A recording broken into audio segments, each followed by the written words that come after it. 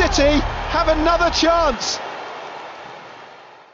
What's going on, Orlando City fans? Welcome back to the Lions Blog Podcast. I'm your host, Gavin Rushnell, and today we will be discussing the 1-1 draw at home against NYCFC. They ain't got no history. You know the drill. Before we get started, though, I'd like to thank our sponsors. I'm going to make it a lot shorter. I feel like I'm spending a lot of time on the intros, so as I spend more time explaining that, let's just do the intro real quick. Lose Bonsai, run by Jonathan Ridner. They offer 15% off if you do Go City in all caps at checkout.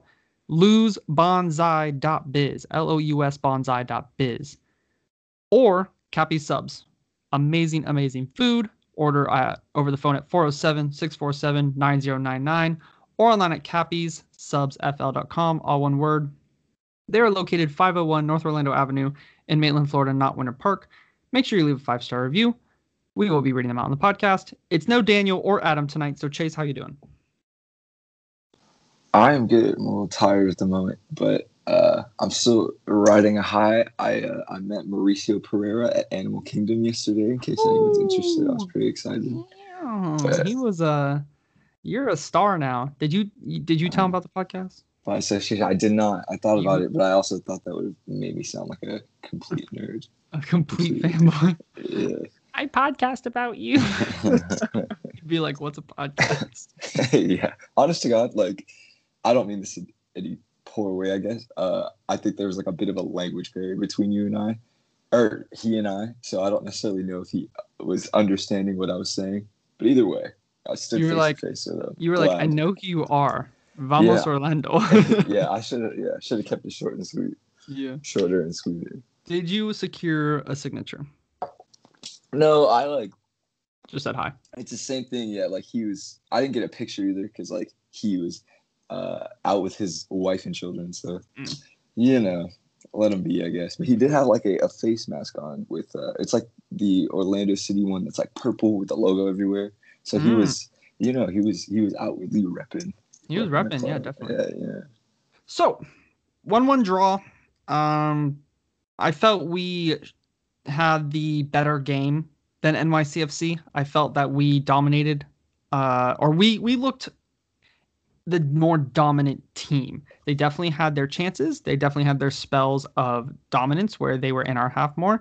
But I think we deserved a win. Do you agree with that, or do you think a draw is more the fair scoreline?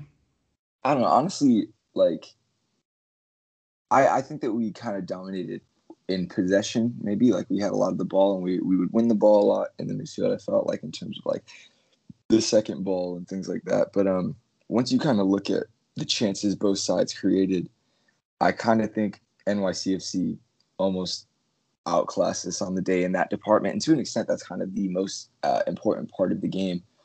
You know, I'm a bit of like I'm a believer in XG. I'm still a little bit of a novice when it comes to just various stats and data in the sport. But like they had an expected goals total of over 1 by wherever you like. If you look at American Soccer Analysis or FBref, it's pretty consistently like over 1 or thereabouts. Like they were the favorite team, and you know they got in behind a lot, and they, you know, I even think that we kind of had more shots in the game, but definitely when you look at quality of chances, it was New York City who probably were the better team. The hard thing about XG is that, like, yes, it's a good indicator of who had the better chances in the game. But the difficult for me, which I am a believer in XG, kind of like you are, but it is difficult for me because, you know, there are times when players don't get a shot off or they whiff the ball or, you know, just something happens where it doesn't necessarily get calculated. Like, I felt like, I don't know, even though we weren't getting those shots, you can't tell me that there were times where, you know, for example, Chris Mueller, we're on the counter and he's running with the ball and he just holds on to it too long and we don't get a shot off on that. But that's still a really good, dangerous attacking area that XG doesn't, you know, cover. Yeah. And if we had just had a little bit more, if we just had a little bit more quality there, you know, then, you know, maybe that ends up in a shot and that quantifies on the XG.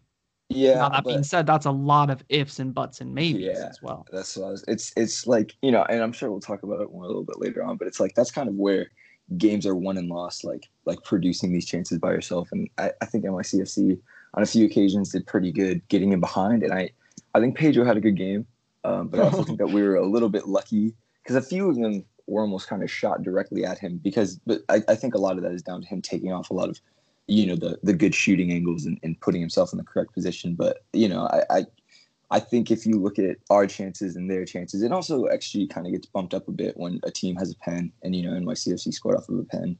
So I think that's guaranteed to be like 0.75 regardless. So, they were in about like the 1.6 range. So maybe only like 0.8 of that came from open play, and we had about 0.6 from open play. So maybe, you can even look at that as data telling a little bit of a different story than it might be. But I don't know. I just felt like I would agree, like we kind of bossed the game, I guess, in certain phases. But when you got into like our attacking third, I think NYCFC had the better chances. And I would almost say that a draw is a fair result. Going into a game at 1-0 in the 70th, like you always want to be able to kind of protect that win and come away with a victory, no matter what the data says, But I would say a draw is probably fair. Maybe even like we could have been edged, certainly on another day, but I'm sure you could say we could have walked away with 3 points in another day. And that is the fine margins of football. I think that's something that when you analyze it, like we do every single game every single week after a game, when you analyze it, it's hard to just kind of sit back and say, sometimes it's just fine margins. Maybe Moutinho pulls his foot away faster. He doesn't lunge in like an idiot, and we come out 1-0 winners.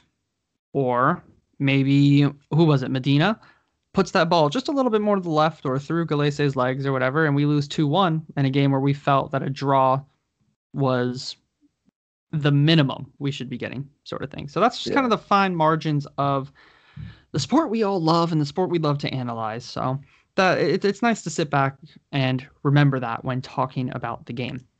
All right, next topic. And maybe this is one that we're going to spend a decent amount of time on, but something that I want to pull up. And I know we've been talking about players a lot on this podcast recently.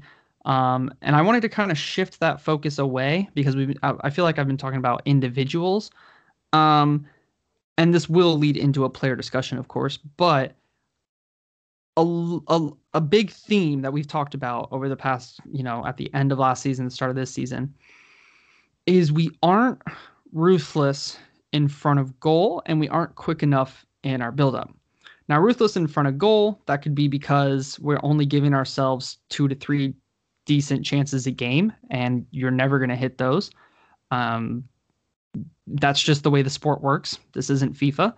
But I did want to talk about build-up, and I wanted to ask you where you thought our problems in build-up were, because sometimes we just take way too long in build-up, and I think that's a large opinion shared by the fan base.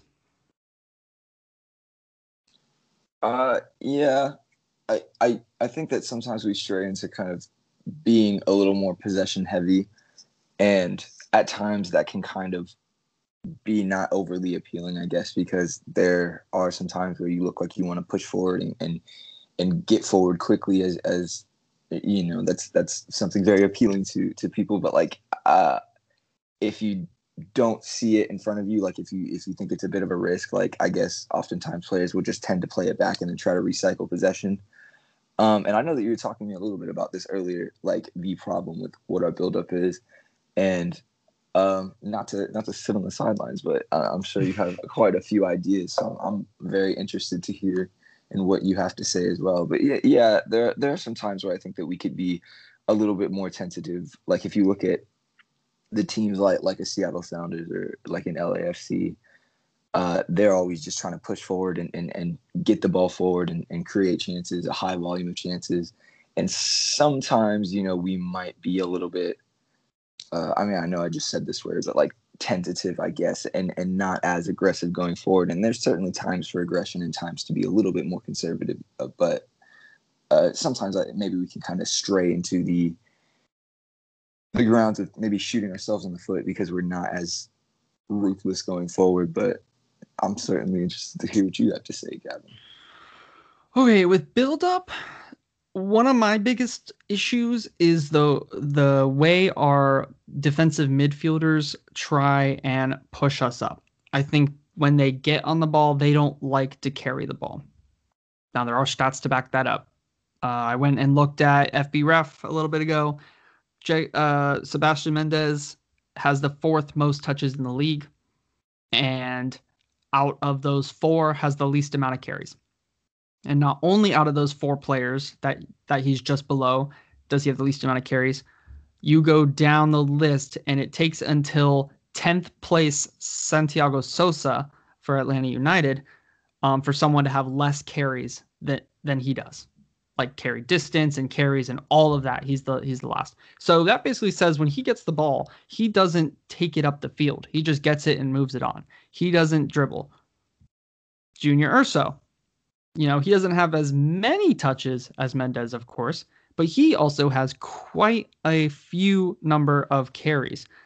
So both of them aren't taking the, and Urso has like more carries per touch than Mendes does, obviously, but still not really enough. So I think that's part of it.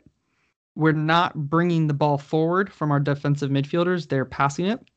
And I think another part of it is I don't know, I feel like we're very far away from each other when we get past that midfield press, when we get past that midfield area where it's like, okay, well, now we need to go forward. I feel like we have Nani either way out on the touchline or like far away. Same with Mueller, and then Pereira has to try and connect them, but they're just too far. I don't think we're getting enough people close together. Maybe I'm wrong. What do you think about that? I feel like we have too many people too far away from each other until we get into that final third, which is where then we send Urso, then we send Huan up that right side. And that's why we're still able to create decent chances. But the problem is by the time we get there, it's a little too slow because we have those long distances. And then we're facing a fully set up back line and we're not able to attack them at their weakness because really their weakness has already been covered because we've taken too long to attack it. So what do you think about that? Does that make sense, what I'm saying? Yeah. I think really good teams who are very good in possession and have a lot of players that are capable with the ball at their feet will be able to, obviously you need to have some proper player spacing and stuff like that, but like they'll be able to have quick interlinking of play and then kind of disorient teams and then maybe slip somebody in behind. And it's a lot harder to do when you have players who are not necessarily in no man's land, but they're not in an area where they can connect with their teammates, I guess. And we have plenty of players who have capable passing ranges where they're able to, find a man even if they're 40 yards away or something like that. And I think that the thought process maybe with having a little bit more of at times, I guess, I don't know what the right word would be, but like you were saying, where there's quite a few bit of yards in between player to player, is just trying to utilize as much space as possible and maybe not stretch out back lines, but just give them various things to worry about.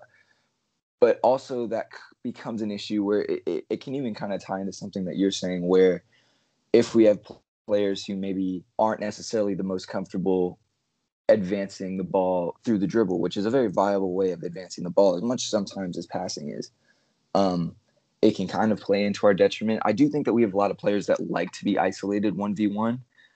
Whether or not they do that maybe a bit too much is like a different conversation. But like you see Nani, who's finding a lot of success for himself, where if he is isolated amongst the player, and you kind of saw that on the goal, although like I think some movement from João also really provided good things for him. He's done well in that aspect. But yeah, I don't know too. I think a lot of it can maybe be tied into our issue at striker, because like I don't want to just like hound on any player just to hound on him, but I think that Tesho is a little bit. I kind of switched on him like very fast. Like initially, I thought that he was pretty all right in build up, but the past couple of games, I think he has been a little bit out of ideas. I think he was a little bit better in the second half, but the first half wasn't great to me. I think that people have Tesho mistaken because he's kind of big, not very quick, and people think, oh, target man, But back to goal player, he's not that. He's not the most technical player. He's not gonna, back to goal. He's getting pushed and shoved in the back, and he's gonna get that first touch off and then turn a player. That's not Tesho. He's a pressing forward. He's a very defensive type forward. With your point on dribbling, it being a very viable way to build up play, it is one of the best ways, in my opinion, to build up play. When you dribble at a player in the back line or defensive mid, you either you force them to commit. You force them to do something. When you're on the field, you want to force the other team to do something they don't want to do. Okay, when I'm getting dribbled at and I'm playing center back, I have to commit to that player, because if I don't, he's obviously going to score a goal. Now, if I commit, you leave a space.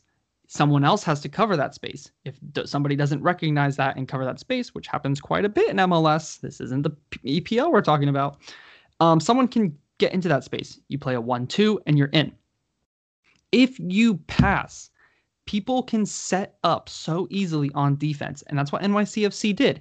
And it looks like they're making last-second blocks, and they're doing great, sprinting back 20 yards to block. But no, they're right there.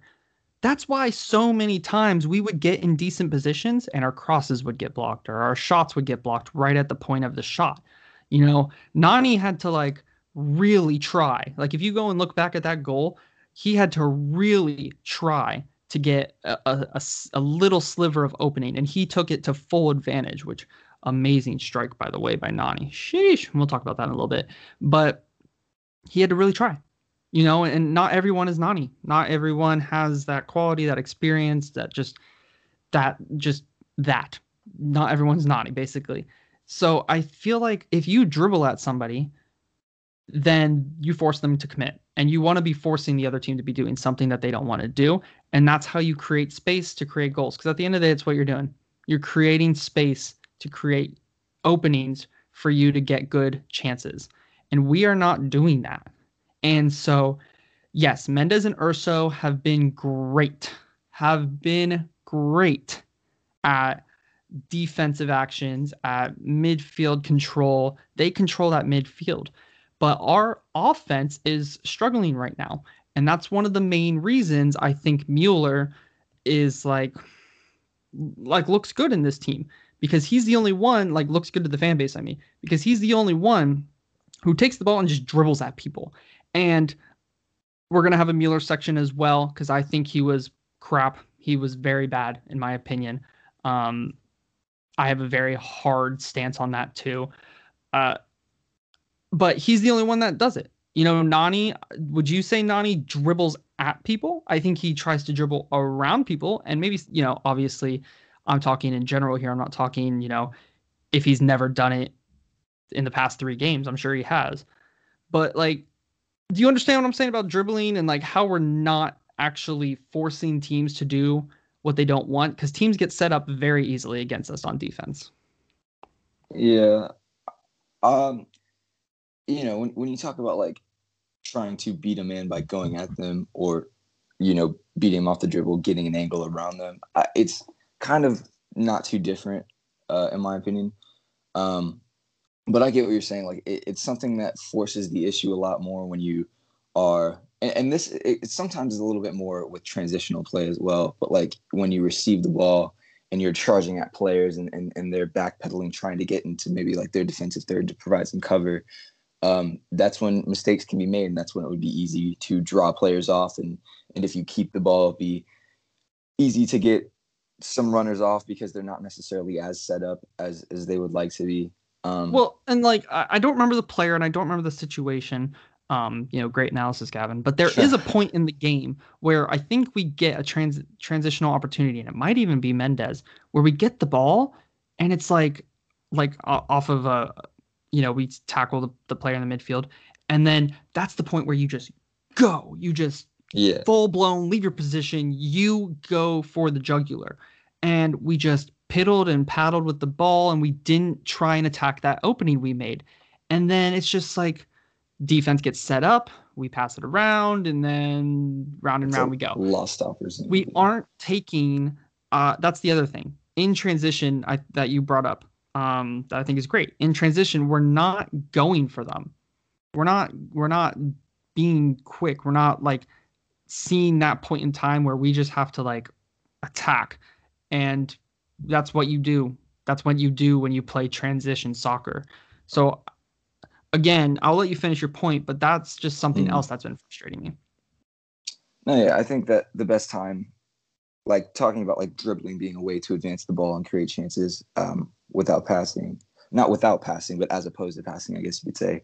I think that just as a blanket statement, I guess like the 10 seconds after you win the ball is one of the most important phases, I guess, of a point in time of possession, if that makes sense, because there's going to be players committed forward, whether it's the fullback, sometimes there are center backs stepped into the midfield and stuff like that. And if you can get numbers going forward, like they aren't set up and you won't be able to be marked out of the game like you might be able to out of a very long standard of possession. It certainly becomes a bit harder then.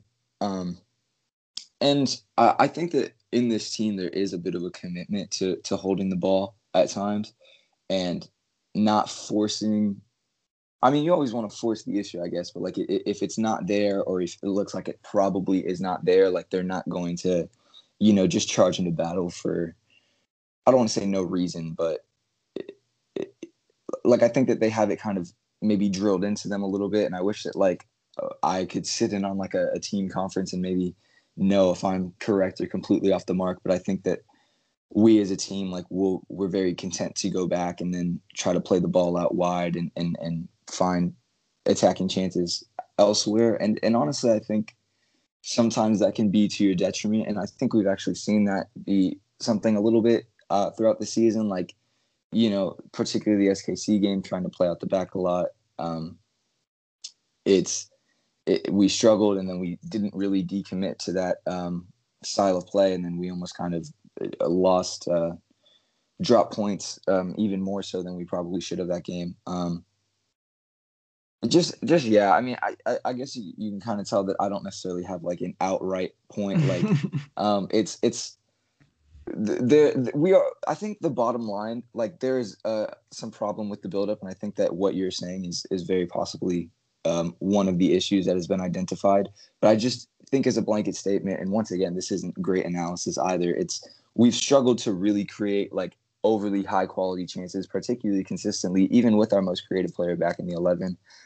But I also think a lot of that has come from Tesho, not necessarily being the best in possession.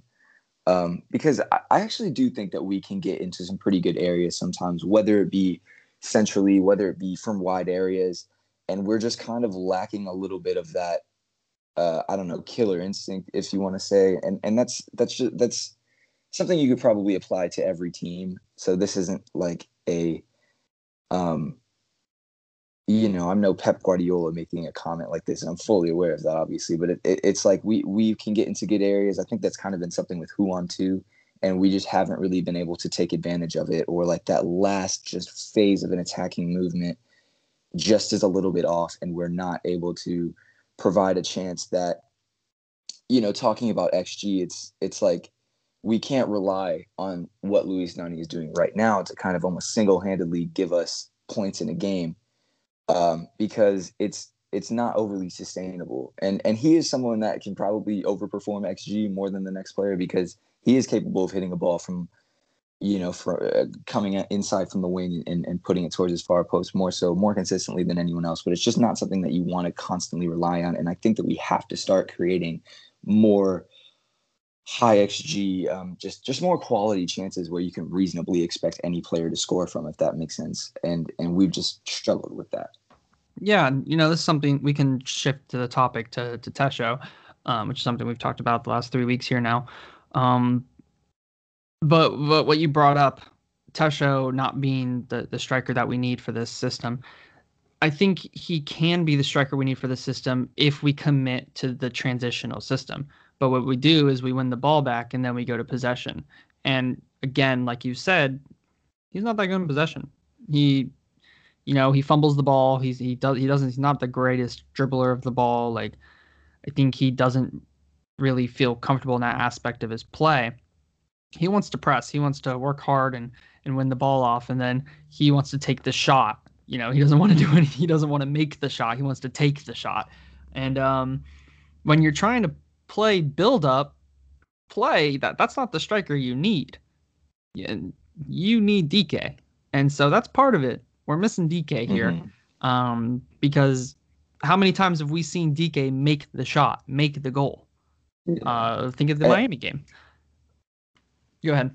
With DK too, it's like, I don't even necessarily think right now, which makes sense because he's only 20, 21 years old, and that was his rookie season. Like, he has a little bit of like technical issues. Excuse me. He has a little bit of technical issues as a player that will be ironed out, I'm sure. But he necessarily wasn't the greatest player on the ball in the world. But even still, DK just kind of had this like gravity about him, and this is something that kind of Daniel brought to my attention last season, where there would constantly be a player on his back, and there would be like two players tracking his movement to see if he does get free. And I think when you have a player like that, and that's something that probably doesn't quantify in stats, and I could be talking complete like nonsense, and maybe I'm misunderstanding what it is, but it's just like, once you have someone who can concern a back line, like, it gives a lot of players so much freedom. Like, I think he made a lot of players around him better, like Chris and Benji, even at times when they were on the pitch together. And it's something that Tesho doesn't really have. And I honestly think that Pato could bring something a little bit similar to that, because, Pato is a threat. We saw him on the ball, and he's also a relatively intelligent player where he can get into good spaces. And I just, like any position, like having a true out and out quality player that can be a little bit versatile in what he offers is going to improve the team. And Tesho, like, I agree. I think Tesho is pretty all right at pressing. That's kind of where his Cincinnati goal came from. But also looking at that, Cincinnati's back line, it was pretty poor, and that was a bad giveaway. But I digress. Like, he was in the position to take advantage of that opportunity. But like, he's not particularly great with movement. He's not really great on the ball. Like, he's an all right finisher, but you have to get yourself into good scoring positions, and he's not really able to do that. And just in possession, man, like, I don't know. I've noticed this a bit more recently, and I hate to just like dunk on a player for no reason, because like it's not a one person sport, but he doesn't necessarily seem like he has an idea at times of what he is going to do with the ball. And I think a lot of that came more in the first half. I actually think he was okay in the second half. He wasn't fantastic, but he'll kind of take that one touch. And I almost think that this can kind of draw back to even like youth soccer. Like, I'm sure if anybody here played soccer when they were younger, they heard this too, but it's like, your first touch always has to be like, you have to know what you're going to do with the ball before you get the ball. Like, if your first touch is only concerned about controlling, and then you try to turn, and then you try to lay off, and it's just a little bit unnecessary, it just slows down play, and it just makes you a lot easier to dispossess and a lot less dangerous even. And I think that he's a player who is guilty of doing that a lot. Like, say he has his back to goal, he'll take a little bit too long to settle the ball and then try to keep the play moving, and that can kind of ruin an attack. And there was some time in the first half where he even received the ball like inside the 18 and probably had a quality scoring chance, and he just wasn't able to get the ball under control. And I might be kind of misremembering it a little bit, because I've talked about this before. I can't really rewatch games. I live in Orlando, and I live in a college apartment. But it's just something that he's just a little bit too slow when it comes to these being in possession and stuff like that. And there are players where you can maybe even say the exact same thing about them. But if he improved this aspect of the game, of his game rather, I think that he would become a much better player. He just needs to get a little bit better at putting himself in good spaces to score. You know what I'm saying? Like, he is a decent finisher. Like, he's by no stretch of the imagination poor in that aspect, but he's just not always getting himself into opportunities where he has a clear shot on goal. And I don't know. Like pressing is not enough, and he's not good enough in possession, man. Like, I don't really feel like he's good enough in getting into spaces. And honest to God, like, I hope that I can look back on this in like a month later and think that I was completely wrong about him. And I don't really think Well, I don't think hasn't you been are. I given. think that's him. Yeah, That's what we've seen the past year and a half. yeah. He's just like, you can almost be a limited player, and if you really exceed in some aspects of a game, like you can still kind of do well. Like as much as I love like Chris Wondolowski, even like Wando's never someone who is going to be overly involved in possession. He's not going to really beat anyone on the dribble, but like, goddamn, he has world class movement. Like he can find space like no one else, and like drag defenders, and then come across goal and find a yard of space. And he's even like, he's a good finisher too, but he's not like even in the MLS, he's not the best finisher in the league. But he's just so good at finding a pocket of space and getting free, and then taking advantage of more of opportunities more often than not. And Tesho, if he could pick up some aspects like that, and I'm not saying like he should. I mean, he could watch what Chris Wondolowski does. There are various strikers in the world that you can learn from, and it's just Tesho just has to get so much better. Like he kind of wanders around a little bit aimlessly, and he just does not provide much. You know what I'm saying? And we oftentimes are the team that has most of the ball.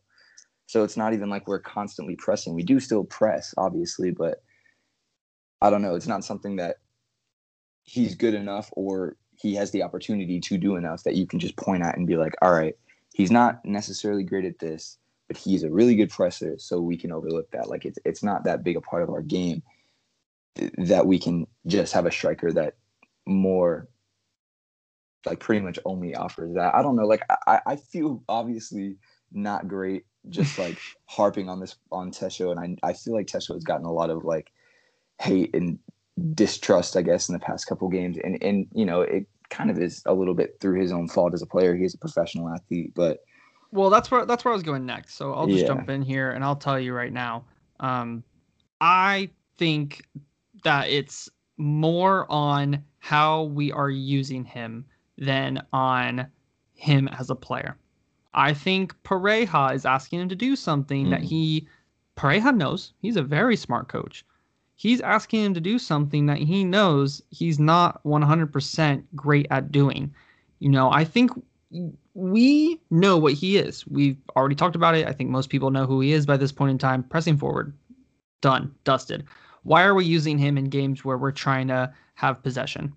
And obviously he's not our first choice striker. Obviously we brought Pato in for a reason. And we can talk about the idea to bring in injury prone throughout his career player to be our starting striker as we send DK off to England to go boost up his value. Like we can talk about that later. But at the end of the day, he's not our starting striker. But why are we using him in games where the plan is to transition and press and win the ball back, but then also keep possession and build up through possession? Like we're not a really bona fide system team. We try and do multiple things and be like a Swiss Army knife and build and get goals in different ways, which by all means I am perfectly okay with. You should not be a one-trick pony. But why are we starting a one-trick pony at striker then? You know what I mean? So I don't like making. If I were a coach, I would be a set my system up towards the players. You know what I mean? You know how there's some coaches who set the players to their system? Jose Mourinho.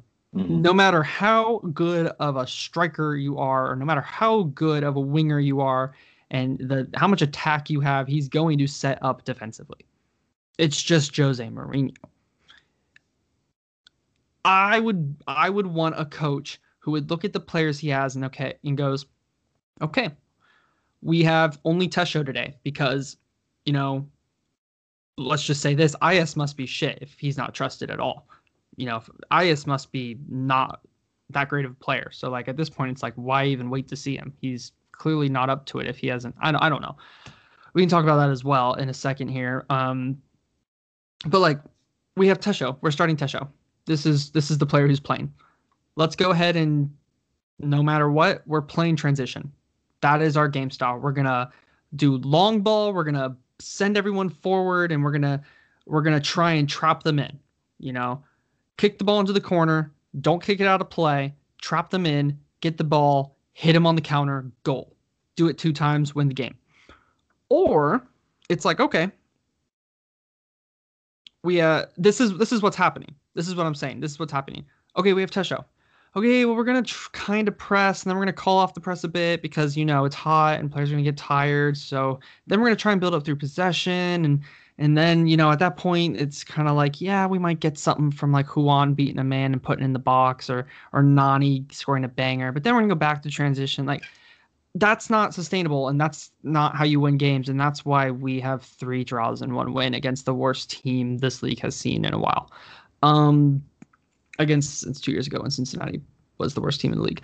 But you see what I'm saying? Like, I think the fault in this lies on the coach using the player incorrectly or expecting the player to not do what everyone knows he's good at. Does that make sense? Yeah, I mean, Tesho just is what he is at this point in his career. He's kind of in his late 20s. So, like that's also what I'm saying. He's not someone who's really even underperforming. You know what I'm saying? Like, this is kind of what he has always been.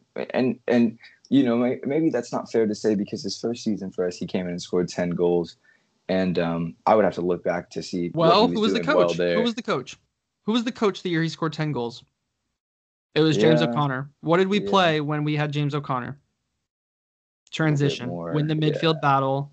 Defensive. I mean, he's that type of player, and that's why he succeeded for James O'Connor. We are not fully transitional team. He's not going to be fully successful. Yeah, I wish people would see that more.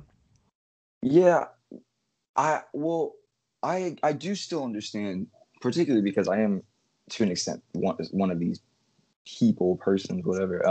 I understand, like, kind of questioning the team selection still, because it's like, if you have this player who, it is what it is. Like, this is the type of player that he is, and he very clearly does not fit into the system that the coach is trying to do. Like, I would then kind of start, like, you don't want to completely reinvent your entire team, which I don't know. Maybe, I mean, we're early. That's what I would do. If you're gonna do something like that, yeah, I guess that would be the time to do it. But it's like, even just putting in Mateus Ayas, which I like, when he does get 20 minutes, like, I don't really even think that he's been, like, overly great. I'm not going to lie. But even still, I would like to see him get a little bit more of a consistent level of play, just so we can know for sure that he isn't someone capable of starting in this league or for this team or whatever. But it's like, I think if we're very clearly struggling to create chances, and maybe we're kind of looking at this the wrong way, and there are some other very glaring and pressing issues that we're just not identifying as much as we are with who our starting striker is. But at least in my view, like, I think that you kind of have to start questioning the team selection if we are continuing to put the exact same player out there and he's continuing to kind of struggle. You know what I'm saying? Like, other than the Cincinnati game, which, once again, I think it was more of a gift, though it wasn't all right. It was a good finish, but it was more of a gift. Other than that, I just don't think he's been particularly good. And, like, there were instances in this second half where he was all right. Like, he and Urso had a little good spell of play where Urso got a shot on goal inside of the box. Like, that's a decent chance. And he started playing the ball one touch a little bit more out wide, but even still, it wasn't fantastic by any stretch of the imagination. But, like, if we aren't going to be a team that looks to go quick and looks to press constantly in the back line because we don't have a lot of possession, like, if you very clearly need a striker who is going to be a little bit more versatile in what they can do, and you can tell that Tesho Akindele really just is not that player, which, that's fine. That's just the way it is.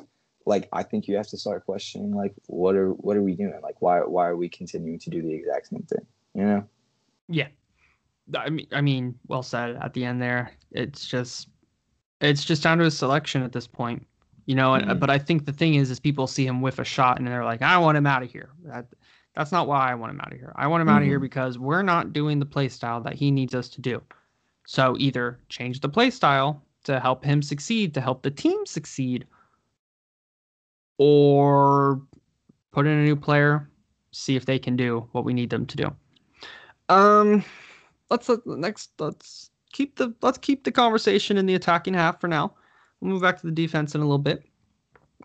Chris Mueller, like I said, thought he was crap. I want to hear your thoughts on his performance before I go ahead and give my salvo. Yeah, I'll probably for the most part leave this to you. I don't think he was great. I didn't think that he was like terrible. Which that's not a great analysis either. But I think that so far in the season, like technically he has 2 assists, but he assisted Nani's goal against Cincinnati, and which That was an a MLS little bit like, was that an MLS assist? Yes, he passed it to Pereira. He passed it to Pereira, and then Pereira turned and passed it to Nani, and Nani did the rest. Really? Hold on, I actually have the highlights up. Let me see. Let's get. It was definitely Pereira who passed it to him. I know that for a fact. Are you talking about this game today, or I'm talking about the Cincinnati game? Oh, yeah, I have no clue. Yeah. I thought you were talking about this goal. No, yeah, it was Urso to Pereira this game. Oh, okay.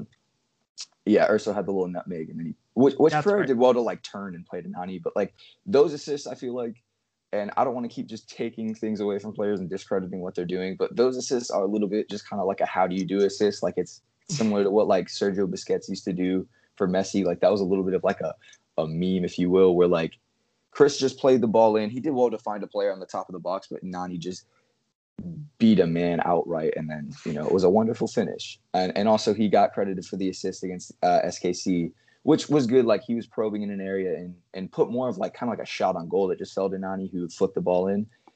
But yeah, like he's coming off a season where he was looking like he should go to play in a different continent, and he was looking like he could be an MLS best 11 player. And while I don't think he's been outright poor, he hasn't necessarily been that exact same player in these first couple games. And it's only been 4 games, so it's hard to, judge that. And it's something that we'll have to kind of reevaluate, I guess, when we have a higher sample size. But just right now, looking at what he's been doing, it hasn't necessarily been as good as you would have hoped, especially when you consider what last season was, and even like the buzz that was coming out of him from some pretty good performances with the national team and stuff. But I'm interested to hear what you have to say about this specific game, why Chris Mueller was the worst player on the field, or one of them. Okay, so, and I'm glad you clarified that with this specific game, because I don't hate the player. I don't think the player is crap. No, yeah. No, but we're talking about NYCFC game here. How do we judge Chris Mueller? How do we judge Nani? We judge them on goals. We judge them on assists. We judge them on how well they create attacking options or attacking chances. Sorry. How they impact the team offensively. Our offense died today, or not today, on Saturday when it came to Chris. He was slow with the ball at his feet. When he was quick with the ball at his feet and decided to dribble at somebody, the indecisiveness came back. Wasn't sure what to do with it. 5, 6, 7, 8 touch tackle. Boom. Chance gone. He wasn't quick when he got the ball. Like, we've talked about the how you have to be ruthless when you transition. You have to go, go, go. Wasn't quick at that. Just an overall very poor performance. He didn't really do anything out on the field. And look, he got substituted, which he always gets substituted because, he runs a lot and stuff, and because we have 5 subs still. But I think he should have been taken off like the first sub. Like, that's how bad I thought he was. I did not have any confidence that he was going to impact the game offensively to get us a goal. Now, Benji, I don't know if I had any confidence that he was. I wanted to be Vanderwater. I wanted it to be Vanderwater for Chris, because the thing I like about Vanderwater is that he comes in on that left foot and he finds space so well. He finds that space, that pocket of space on the inside right channel so well. And then he does something with the ball, whether it's a lofted ball over the top like he tried to do, or he dribbles with it, and it doesn't always come off, but he finds that space so well. Chris does not find that space, but when he does find himself in space, especially in this game, this is what pissed me off about it, he did absolutely nothing with it. And he had the chance to do so. I clearly remember he's dribbling at a player. He's got 2 Orlando City players near him. He could do a 1-2. He could try and skip past the player, and he just takes too many touches. NYCFC gets back, and the chance is gone. So, like, his performance overall just really, really frustrated me. And in all honesty, to me, he didn't do anything offensively at all. You know, do you remember anything that I'm forgetting? Did he do like a nice, through ball to Nani or to Juan, and like I'm just completely blanking on that, or do you think I'm kind of in a decent headspace with it, at least an acceptable one? No, yeah, I mean, I get what you're saying. I think this game, I'm looking at it right now on FBref. He has like 0 expected goals, which is not a player that, or like, that's not what you want to hear from him. He didn't take a shot. Like we're talking about expected goals, he didn't take a shot. He has 0.1 expected assist. Like there was a time where it was like he and Tesho was to his right. Chris carried the ball a little bit and he laid it off to Tesho, and Tesho struck it at a defender, and we got a corner out of it, I do believe. But like that was it, and like. And he didn't even really do a whole lot defensively, I want to say. Like, I don't know. I guess looking at the data a little bit more, I understand why you're saying that this is a little bit of a disappointing performance. I'd be interested to see how he would play once we have more forwards who are able to get a little bit more involved with possession, because I kind of think that's where he's at his best a little bit. Like, I think when Juan is running off of him and when he's able to kind of fire the ball into a striker and then run off and find a little bit of space, maybe he's a bit of a better player. Like I think that's where a fair bit of his opportunities came in. But yeah, like he even last year, he was somebody who liked to pick up the ball and liked to kind of force the issue and find players and we maybe like to focus on his goals a little bit, but he also was a very decent creative player. And yeah, like looking at this individual performance, it certainly was a little bit disappointing.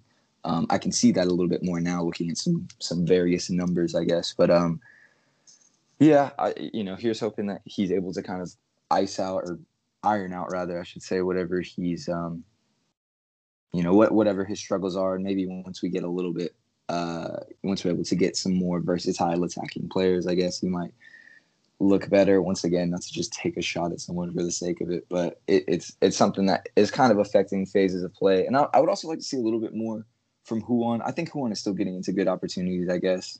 So I don't know, maybe just disregard that point. Don't get me started on Juan. Yeah, but yeah, it's Chris. Yeah, I get what you're saying. I certainly don't think that you are going crazy or something like that. But I get what you're saying.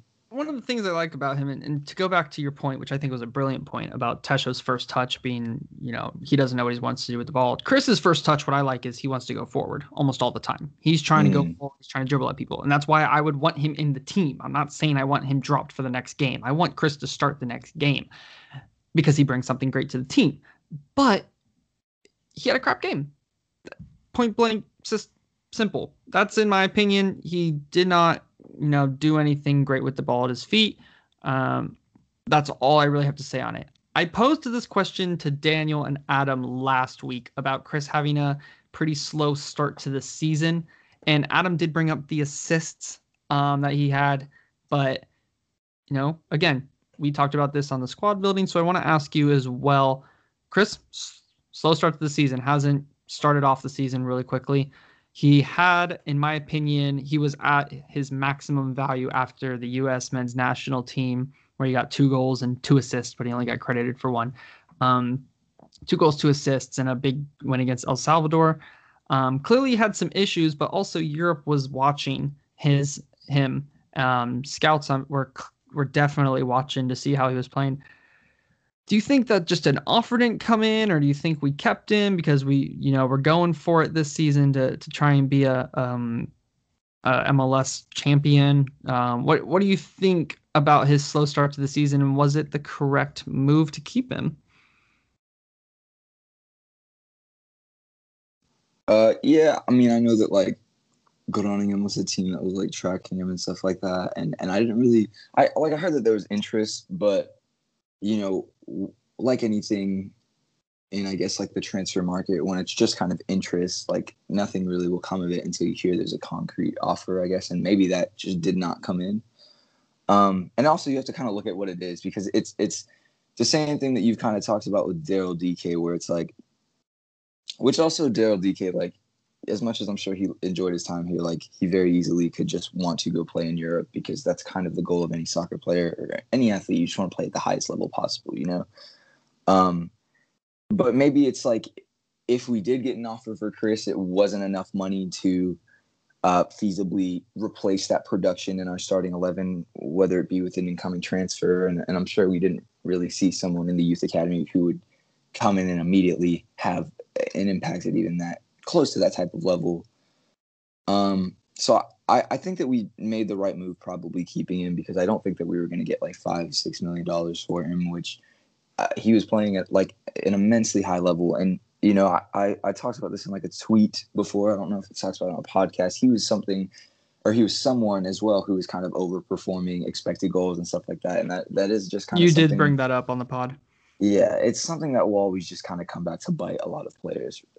It's you have to kind of make your game sustainable, because it's hard to, you know, fire in shots from outside the 18 and hit it like really tough angles all the time.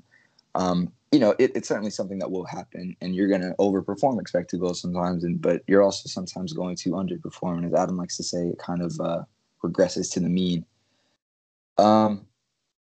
But just overall, in terms of squad building, I think that he's a good player to keep around. I think that he likes playing here. Obviously, I know it sounds very simple to say, but I know that he's enjoying his time here. And if there wasn't someone who was really just going in hard for him and really showing him that, like, we can be a good spot for you to hone your craft, I can understand why, like, we would maybe say no and he might want to stay here. You know what I'm saying? Did that answer your question? I kind of half forgot everything. That, like, no, I was just asking mainly, was it smart to not sell him? Okay, well, DC United up next. Real quick, would you keep Mueller in, or would you give Van der Water a run out? Well, it's like I would probably keep Chris, but like I wouldn't mind seeing Sylvester Van der Water, not even necessarily just because Chris Mueller has been poor, but because he looked like a very exciting player when he played for like Heracles and in the Netherlands. And we haven't really been able to see him at his best because, you know, like with a lot of our newer signings, I guess, or at least the guys that were going to be starting on the bench, like we haven't been able to see them get some consistent minutes. And I don't mind kind of rotating the squad a little bit. I think especially in the beginning of the season, maybe teams are a little bit more hesitant because, you know, you need to get some minutes under your belt in order to, you know, be at your best. But I just, whether it's for maybe Nani will need a rest or something like that, and it wouldn't probably be a good idea to take off Luis Nani, especially when he scored in his previous 3 games. So maybe just scratch that, honestly. But just for confidence reasons, like, I think that you probably have to keep with Chris right now just to let him kind of find his feet and become that really dangerous attacking player that we're fully aware that he is. And you know, 2 assists, like, it's hard to argue with 2 assists no matter how they come about. Like, he hasn't necessarily been overly unproductive. So I would probably stick with him. I wouldn't mind to see a little bit of a switch up just because I think we have a lot of young, exciting players, youngish, you know, like early 20s on the bench that,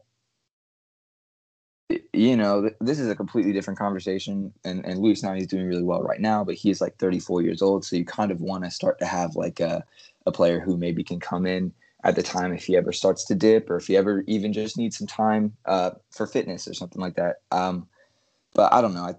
Just to answer your question, I think I probably would stick with Chris. But maybe if we could try to get Sylvester in at like the 60th minute, that's something I wouldn't mind. And honest to God, I wouldn't even mind. You know, this is something that Chelsea kind of do with as well. Like, you'll look at their starting 11, and oftentimes they won't even really have much of an out-and-out striker on there, and they'll play as someone kind of withdrawn and try to play through the wings or something like that. Like, I don't know. Like, maybe it sounds stupid, but I wouldn't even mind going with maybe a front 3 of like Nani, Sylvester, and Chris Mueller, and just allowing them to find space. You know, like not really sticking with a rigid positional play, just allowing them to move throughout and find space and, you know, just be intelligent attacking players, basically, which is easier said than done. But I think they're very capable of it. All right. Well, I think that's enough time spent on the attacking half of the field. Let's just spend a little bit on defense. I feel like this has happened the last couple of weeks now. It's been Cincinnati was able to get in behind us pretty easily. Sometimes it felt like just one long ball and they were in. Right at the end of the game, NYCFC got in behind us, and you talked earlier. You felt they got in behind multiple times. Um, what do you attribute that to? What do you attribute the teams getting in behind us to, behind our back line? Because that is not a sustainable thing to have Galese making one-on-one saves every game. Mm-hmm. Yeah, I think a little bit of it is to do with, I think Kyle Smith has been pretty good. I think, we have both of our fullbacks, other than him, obviously, Juan and João Moutinho. Despite maybe this game, João was a little questionable at times. Like, they're very good players, and a lot of what they offer, and a lot of just how we play as a team, I think, comes in with us sort of attacking through our fullbacks, or at the very least, just them being involved in the play. And I think on one of them, where it was Tati Castellanos in the first half, where he got in behind, where, Pedro did well to take off the angle and the ball went out, I believe, for a corner. Like, I think Kyle Smith was pushed up. It came from the left side. I think, Kyle Smith was pushed up a little bit, and then Schlegel maybe lost his man a bit. I don't know if that's, I could be mistaken there, but there was just space to exploit on the right side, and I don't really think that he got too tracked, which Tati Castellanos is a very good attacking player. So I'm not going to say I can understand it, but it also, not to discredit him, he probably was pretty ferocious and at times probably a nightmare to deal with if you're a defender. But yeah, just we even our center backs too. Like, sometimes someone will step up into the midfield, and I think maybe if you look at the second time, I guess, when they got in behind us towards the end of the game there, like, honestly, the last action of the game, Jesus Medina was able to get behind. I think it was kind of more Antonio Carlos that lost his man.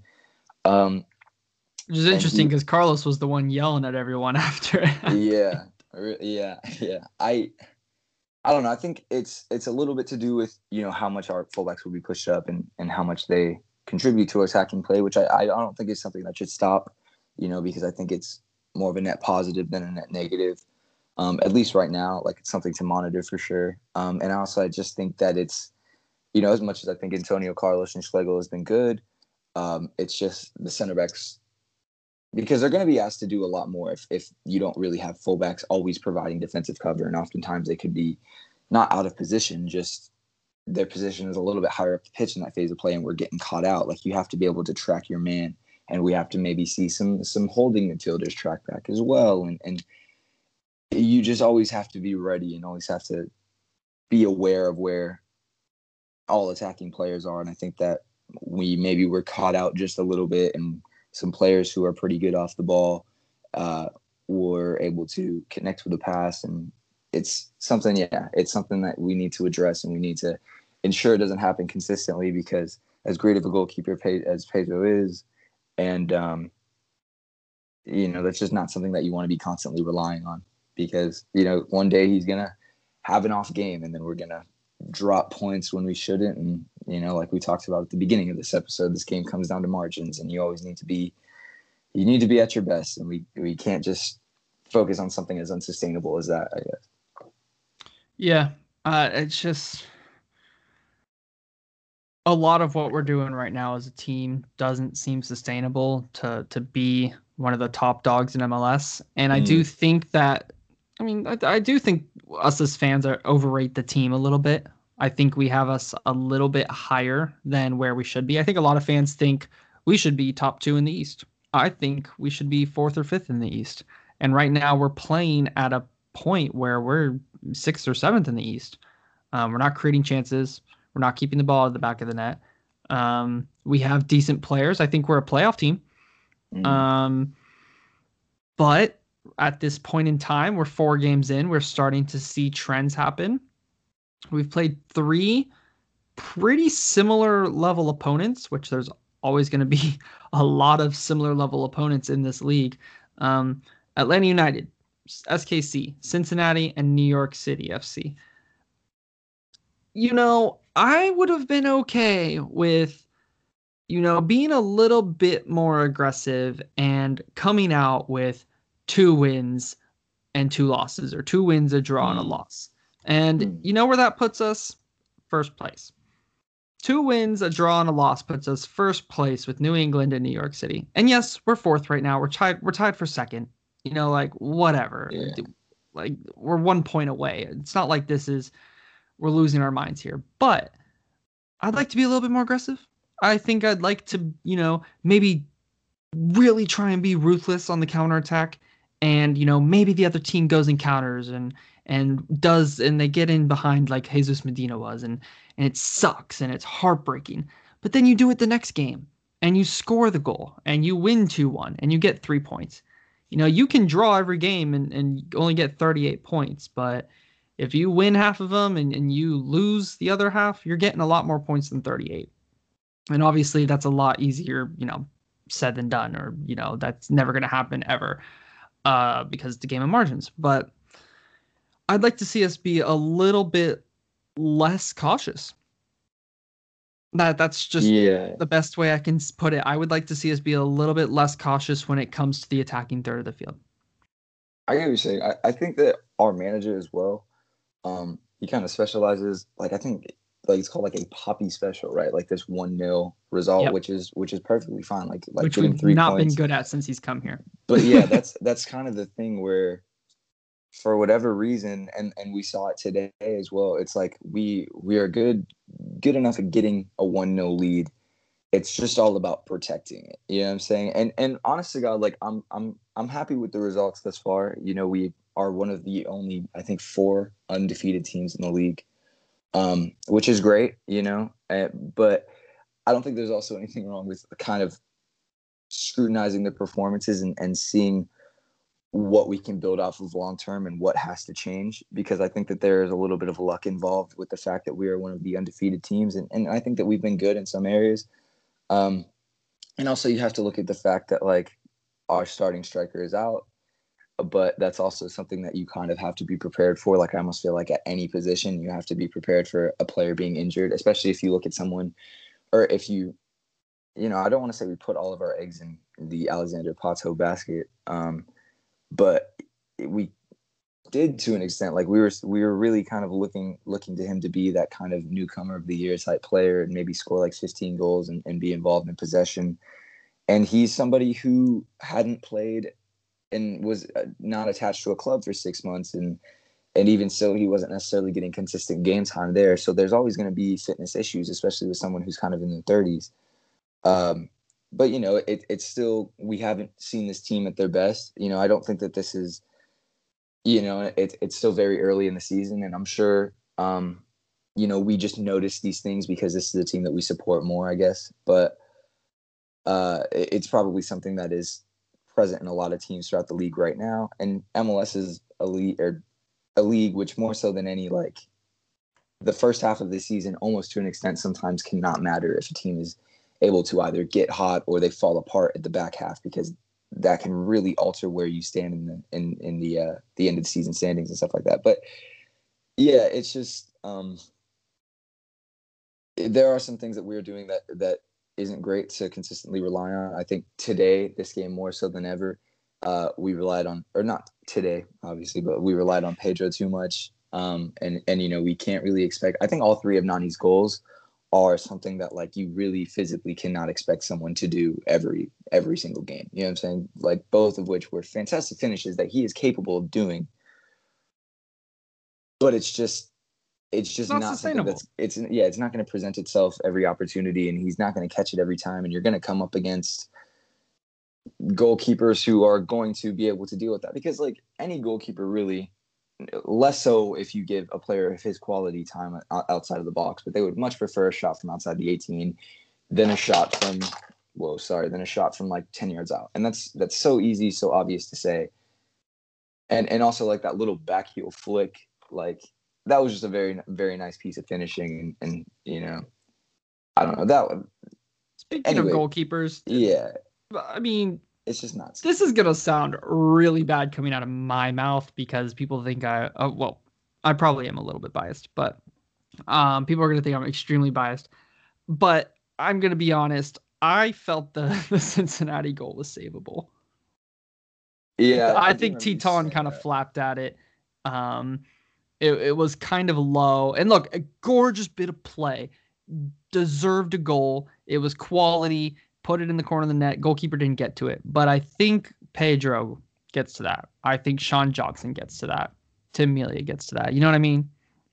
Yeah, I think it's one of those shots, I guess, where if the goalkeeper does save it, we're saying that it's a very nice save. But And now not that maybe he's not unbelievable. Well, yeah, I get, but now that he's not, we're also saying like maybe he should have done better. So it's a little bit of like a gray area. But I agree. That's like I think the one against New York, this game was a much better hit. But even still, that was it's a just gorgeous. something there, and also like also with the FC Cincinnati goal too. One thing, like this is a different topic of conversation, I guess. Like one of the reasons Cincinnati has been so poor is because they do not have like defensive holding midfielders that are good. You know what I'm saying? Like Nani was stood up against Yuya Kubo, who I think they brought in to be a DP right winger, who is now playing a central midfield position, which even still, he's a professional player and he's, someone who will track back. So it was quality to beat him, but he wasn't necessarily standing up Diego Char or anything like that. You know what I'm talking about? And I don't know. I don't want to keep just like diminishing what he did because it was fantastic, but it's you can point at these things and there are things that are a little bit alarming that maybe you want to start seeing a more sustainable level of play and not something that, as fantastic and as entertaining as it is, and maybe this is a little bit boring of me to say, I guess, it's not something that you can always rely on, and we need to start seeing us creating chances that, like I said earlier, you would reasonably expect someone to consistently score. And we haven't been able to create these big chances. But, I feel like we're being a little bit negative. Like, I kind of want to be clear that, like, I am pleased with the results. And I'm not saying that, like, we are a poor side by any stretch of the imagination. I think that we are still very early in the season and we are riding a little bit of injuries and we haven't seen us at our best. And I'm sure when we're at our best, we are going to be firing at a higher level. You know what I'm talking about? It's just something that right now we need to kind of look at these little things and determine like if we're going to be able to play at this level, I guess. And there are some things that you can kind of look at and be like, they're just a little bit concerning. You know what I'm talking about? No, But yeah, still, I agree with you about the results and everything. It's just these are conversations that we want to have to analyze, and sometimes those conversations become negative because we see negative things. Yeah. Last thing here before we can head out. I know I'm keeping you long. Juan, we'll just be quick. Juan goes down with injury. He gets subbed. What do you think's going to happen next game? Do you think he's not going to play just out of being cautious? And then are we going to start in a not ready João Moutinho? Because I don't think João Moutinho looks ready to start to play a full match. He looked unready to me, and that's not because of the penalty, by the way. Which that was a lazy bit of defending. But to me, he doesn't look fully ready to play a professional match yet. To start. Yeah, like in 90 minutes in particular. No, I think João looked all right. Like I think on Nani's goal, actually, he did really well to kind of run off of him and then pull Anton Tinner home with him. So Nani was isolated 1v1, which is kind of where he's at his best. But yeah, I get what you're saying. Like he was out for like 6 months or something like that. And he's probably not ready to start right now. And if he was, we may have seen him start this game recently. But it's just like, I don't really know what else we're going to do. I think Kyle Smith is obviously going to start at right back. He's going to be shifted from left back. I don't know who's going to play left back. I don't know if we're going to try to play like Janssen. I don't know if Janssen is even fully fit. Like he wasn't even in the match day squad, I think, against New York. And you think we see a change in formation? Maybe like a three? Yeah, like a three back. I mean, we could maybe see like Kyle Smith as like a right wing back. And I don't know, honestly. Like Adam brought up Mueller as a wing back. Yeah, as a wing back. I even think like Van der Water could probably play that because like if you looked at what he did with his previous team, he was pretty decent defensively. Like I think they could do a job. I don't want to just start spouting off these things because they're kind of unfounded. You know what I'm talking about? Like I wouldn't be for sure. I think it is probably just more likely that we just see somebody plopped in at left back. Maybe it's Rio Hope Gund. He gets his professional debut. I think that's a good possibility in all honesty. It depends on, which Zhao, I'm sure, is talking to team doctors and athletic trainers and Oscar even every single day, letting him know how he feels. And if they feel like he can start, I'm sure that's probably what we're going to see. I don't really think that we're going to see Janssen at left back. I almost think that maybe I would rather see, if Janssen was healthy, I would almost rather see like Schlegel at left back. I don't know if that is an unpopular He's more opinion. no, he's comfortable with the ball at his feet. Yeah. It's just and he's like he's comfortable with his left foot as well. Yeah, which Janssen is left-footed, but like I don't know, just for some reason like Schlegel seems like if we're gonna have, a combination of Carlos, Janssen, and Schlegel in a back four, I would rather probably have Schlegel be out wide. I think that he might be able to deal with that well. Which Janssen is also good with the ball at his feet, like very good, but kind of in a different way. Kind of more of like, fuck it, let's send Andres Perea out there. Yeah, I mean there are players who I think would do a job.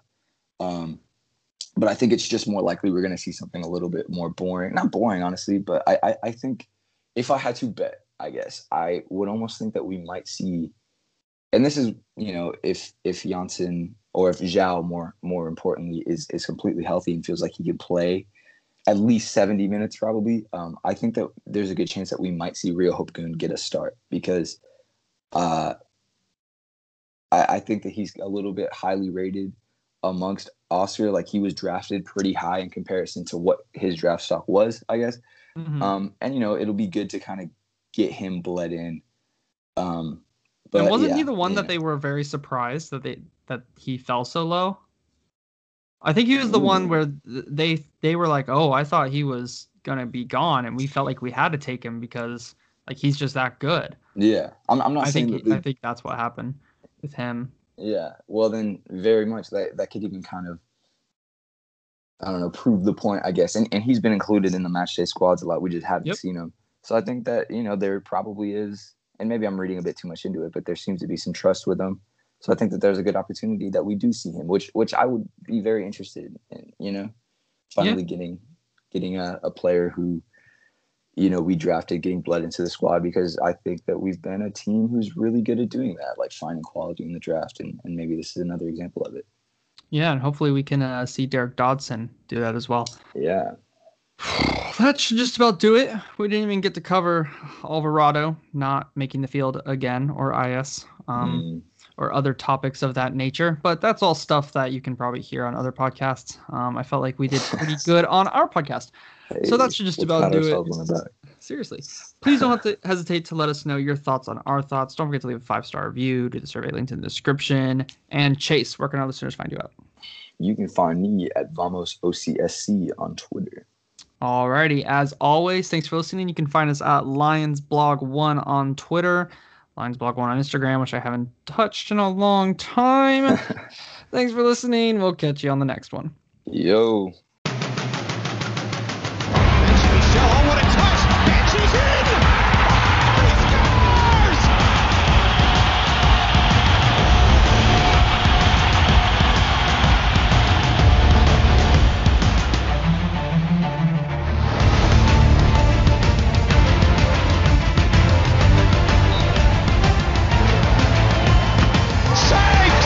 Schlegel! Can you believe it? The outfield player in goal for the shootout beats it away, and Orlando City have another chance.